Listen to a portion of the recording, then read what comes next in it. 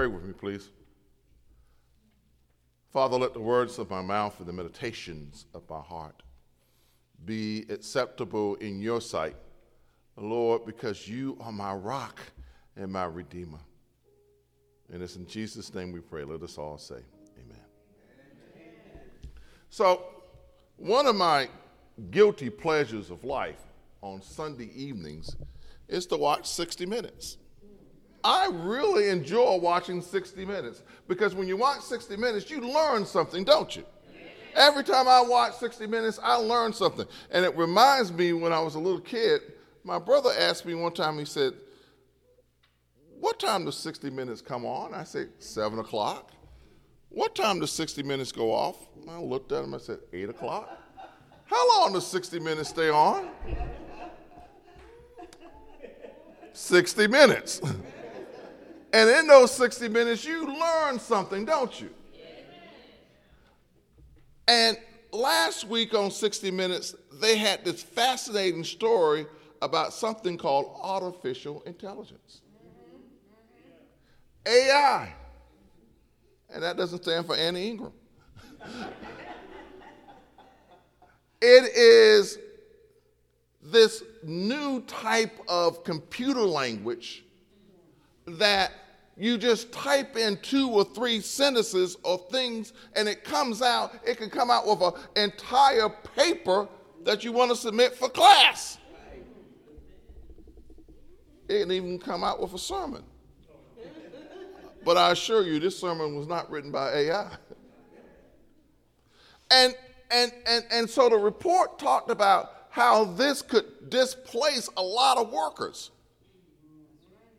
You don't need someone to write a newspaper story because you can just tell it the parameters and it will spit out stuff. Stuff. AI. And so I got to thinking about this passage of scripture that we're going to be looking at today. And this is a passage of scripture because this is the third word in our series of the 7 next words of Jesus.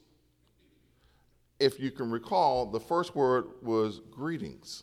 That's when Jesus was out of the tomb and he saw the women on the road. And he just said greetings to them. Hello. And now we look at this word. He has seen these 2 disciples walking on the road to Emmaus.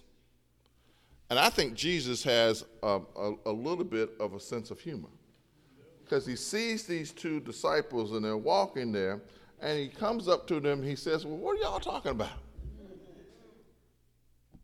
Because they look sad and everything. "What are y'all talking about?" And so these 2 disciples, one of them is named Cleopas, that's the only name we have. That disciple says, "Well, are you the only person who doesn't know what's been happening the last couple of days?" And they proceed to tell Jesus. Oh, by the way, the passage of scripture also says that their eyes were kept from recognizing him.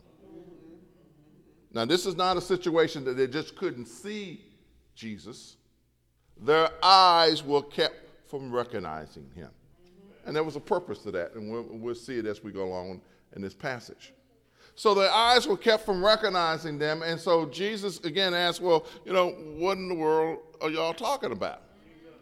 And then they explained to Jesus that, well, our friend, our buddy Jesus, was taken up by the elders and the chief priests and was crucified. And they called Jesus a prophet, mighty in word and deed.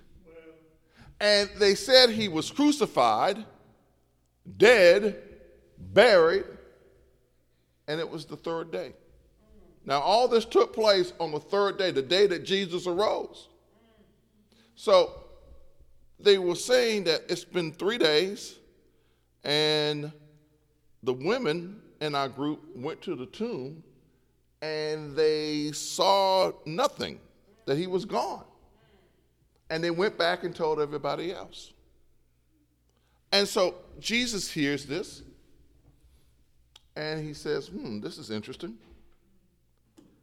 And in this conversation that ensues, we get to see what I call the intelligence of Jesus. The intelligence of Jesus. Because there's artificial intelligence, right? But then there's the intelligence of Jesus. And the intelligence of Jesus, if we break it down, and I've given you a handout with this so you can follow along, has really, in this passage, I can see three pieces in this. The first piece of the intelligence of Jesus is relationship. Relationship. Would you argue with me, or would you agree with me that being in relationship with human beings is kind of difficult? Amen. Think of what has happened in the last several weeks in Kansas City, Missouri. A young black boy, 16 years old, 5'8", if that much, goes to the wrong house to pick up his twin brothers. He goes to the wrong house, rings the doorbell, no questions asked. This 84-year-old man takes out a gun and shoots him. Not once, but what? Twice. It's difficult to be in a relationship. And then you go to Texas. Got a bunch of young girls who are cheerleaders. They go to the wrong car, and they apologize apparently, and then they go back to their car, and this guy gets out of his car and shoots one of the cheerleaders. And then in New York State, a young lady was a passenger in a car, and they're going someplace, and they get to the wrong place, and they decide to turn around in the driveway. I know it's something that all of us have done from time to time. Amen. And this 65-year-old guy takes out a gun and shoots and kills one of the passengers in the car. It is difficult to be in relationship. It is really difficult to be in relationship. But despite that, the intelligence of Jesus tells us that Jesus wants to be in relationship with you. He wants to be in relationship with you. Look at verse 15. When they were walking and discussing, Jesus himself came near and went with them. Jesus intentionally wanted to have this relationship with his disciples. And these are the same disciples who denied him, scattered, went all over the place when he needed them most during the crucifixion. Jesus wants to have a relationship with you. And in turn, no matter how difficult it may seem in life, that we need to have a relationship with people as well. Yeah. This week, went to the baseball game. Saw the Braves play Friday night. They lost, but that's okay. That's okay. That's okay.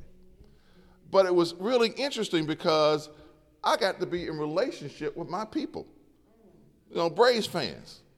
And how did we were in relationship with each other? I had on my Braves hat, and just because I had on my Braves hat, people would talk. And people from all walks of life, we were just talking about baseball. It was a glorious thing. All right. That's how God wants us to be. In relationship with each other. Yeah. And yes, these relationships are difficult. God wants us to be in relationship. That's the part of the intelligence of Jesus. Now, the second thing that we can see on this road to Emmaus is the truth. It's the truth. Now, what do I mean by that? Let me do something from the headlines. $787.5 million. $787.5 million. That's how much Fox News paid for all the lies they've been telling about the election. Now, I know I wanted them to go to trial. I wanted all those Fox News personalities to be on the stand, have to be under oath and all that kind of good stuff. But $757 million, $0.5 million, that's a whole lot of money, isn't it? That's a whole lot of money. We're going to find out their names and see if they can contribute to the Maddox Fund. Dan Rather of CBS News, who used to be the CBS Evening News anchor, said this: but when you divide that total by the number of lies Fox News has told over the years, it doesn't seem like much. $787.5 million. Jesus wants us to know the truth. So remember when we said that on the road to Emmaus, Jesus asked, well, what are y'all talking about? And the disciples began to tell them the story of Jesus being crucified and all that stuff. And they said it was the third day, and apparently we hadn't, you can surmise, we hadn't seen Jesus. No, he's not around. Even though the women said they went to the tomb, he wasn't there.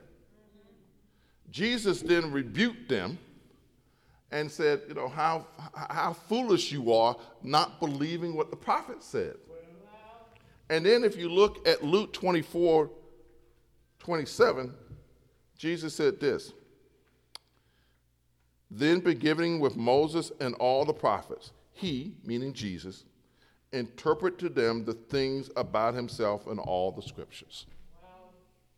Jesus wants us to know the truth about who and what he is. So he decided, okay, you guys got it wrong, so let me teach you myself.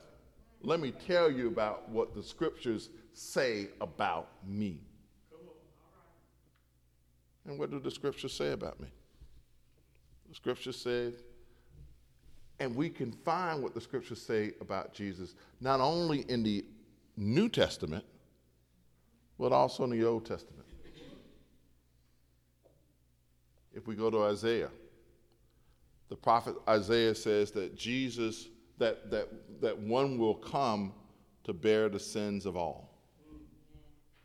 So Jesus is even foretold in the scriptures in the Old Testament as well as the New Testament.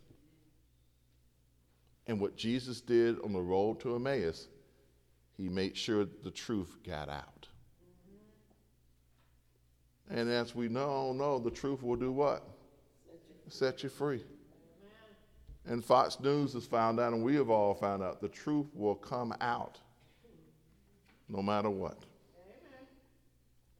So, the intelligence of Jesus. Jesus wants us to be in relationship. Jesus wants us to know the truth. And then finally, Jesus wants us to tell folks about him. Jesus wants to tell folks about him. Jesus wants us to tell people about Jesus. So they get almost to Emmaus. These two disciples, I should say, and Jesus. They get almost to Emmaus. And as I said, Jesus has a sense of humor. And also Jesus kind of knows what he's doing here. And we see some of the intelligence of Jesus. So they almost get there, and Jesus kind of acts like, well, I'm going to go ahead and peer on off. And these two guys say, no, please, spend some more time with us. It's getting late. Why don't you spend the night with us? And Jesus says, okay, cool, okay, I'll do that. And so they get there, and when you've been on the road for a whole long time and you've been walking and all that kind of good stuff, what do you want? A bath? Yeah, you want, and beside a bath, yeah, you also want something to eat and drink, right? And so as we can see, what happened here is this. They get there, and Jesus does this. Look at verse, and this is not in the copy here that we're sharing on screen. But he says this. He breaks bread. and he blesses it, and he gives it to them. Jesus wants to eat with you. That's another sign of hospitality. And so when he gives them the bread and the wine, and they start eating, their eyes are open. Their eyes are open. And when their eyes are open, if we look at Luke 24:35, it says the disciples told what had happened on the road and how they had been known to them in the breaking of the bread.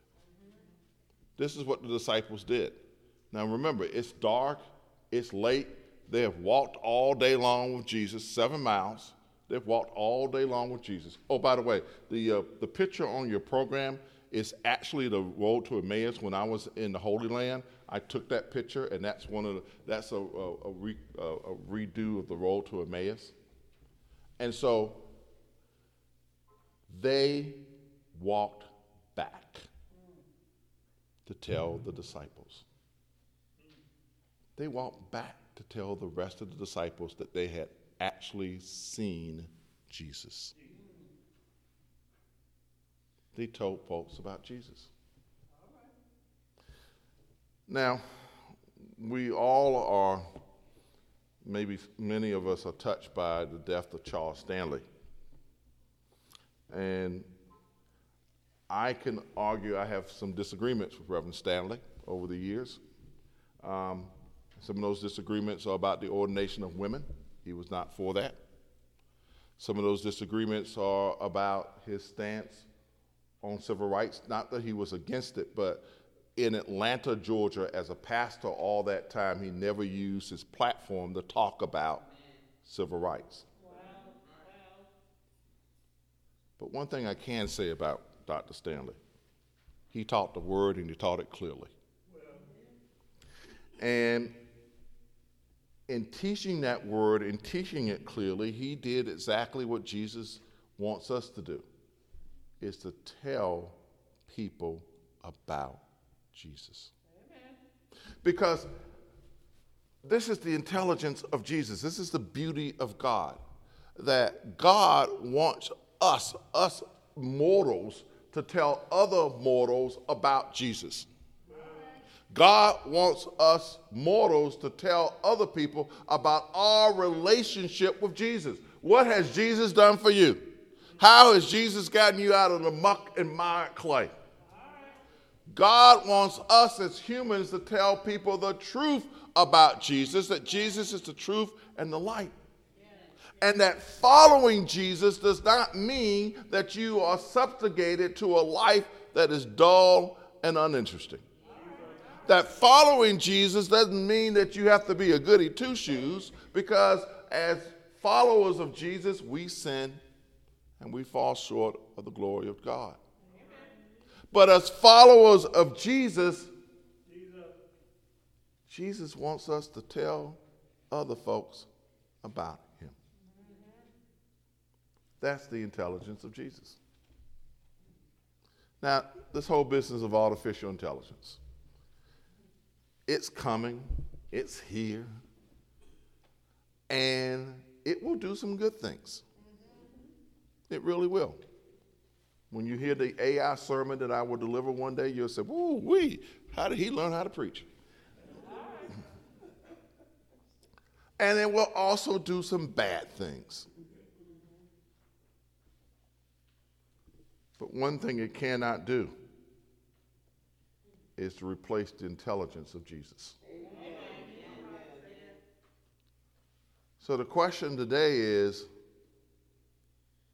what are we going to do with the intelligence of Jesus in our lives? Are we going to deepen or even start a relationship with Jesus?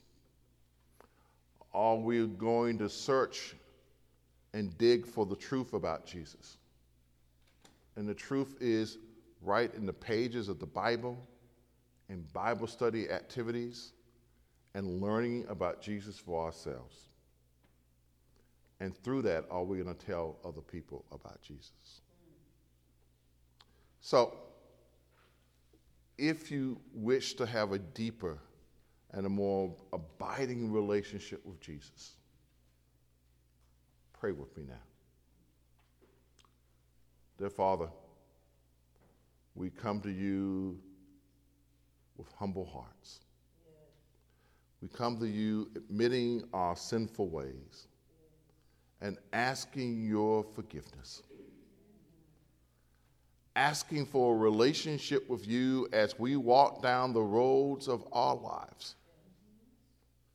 And in that relationship with you, we know that you will be truthful to us as we are truthful to you. Lord, save me. Give me your grace and glory. And it's in Jesus' name I pray. Let us say amen. Now, if you prayed that prayer, you are saved. If you prayed that prayer and you're backsliding, you're saved. If you prayed that prayer and you're troubled, you have an opportunity for all those troubles to be laid at the altar. So in just a few moments, I'm going to come down and offer my hand so that you can give God your heart. As I say every Sunday, your salvation is only as good as the place that you decide to practice your salvation. And when I say practice your salvation, I mean just that, to practice it, to perfect it, to get it better and better and better. And here at Greater Bethel, we are trying every single day to do that. Those of us who were in the meeting the other night know that we've got big plans for this church, big opportunities for this church. And those big opportunities include all of us here. There's not a person to waste. So, if you are out, we would love for you to join us. If you're watching online right now, all you got to do is to take that number that I'm going to give you and call me. Send me a text, 608-358-1301. That's 608, appearing on your screen right now. You can call us and have a conversation about it. Amen. And now for our benediction, which is a covering of God's grace until we see each other again.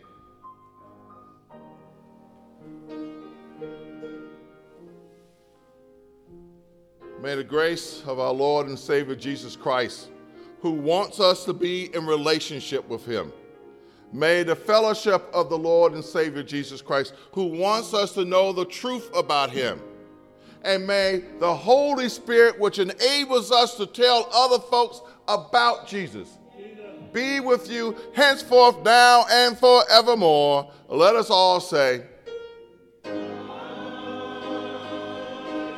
Amen. Amen.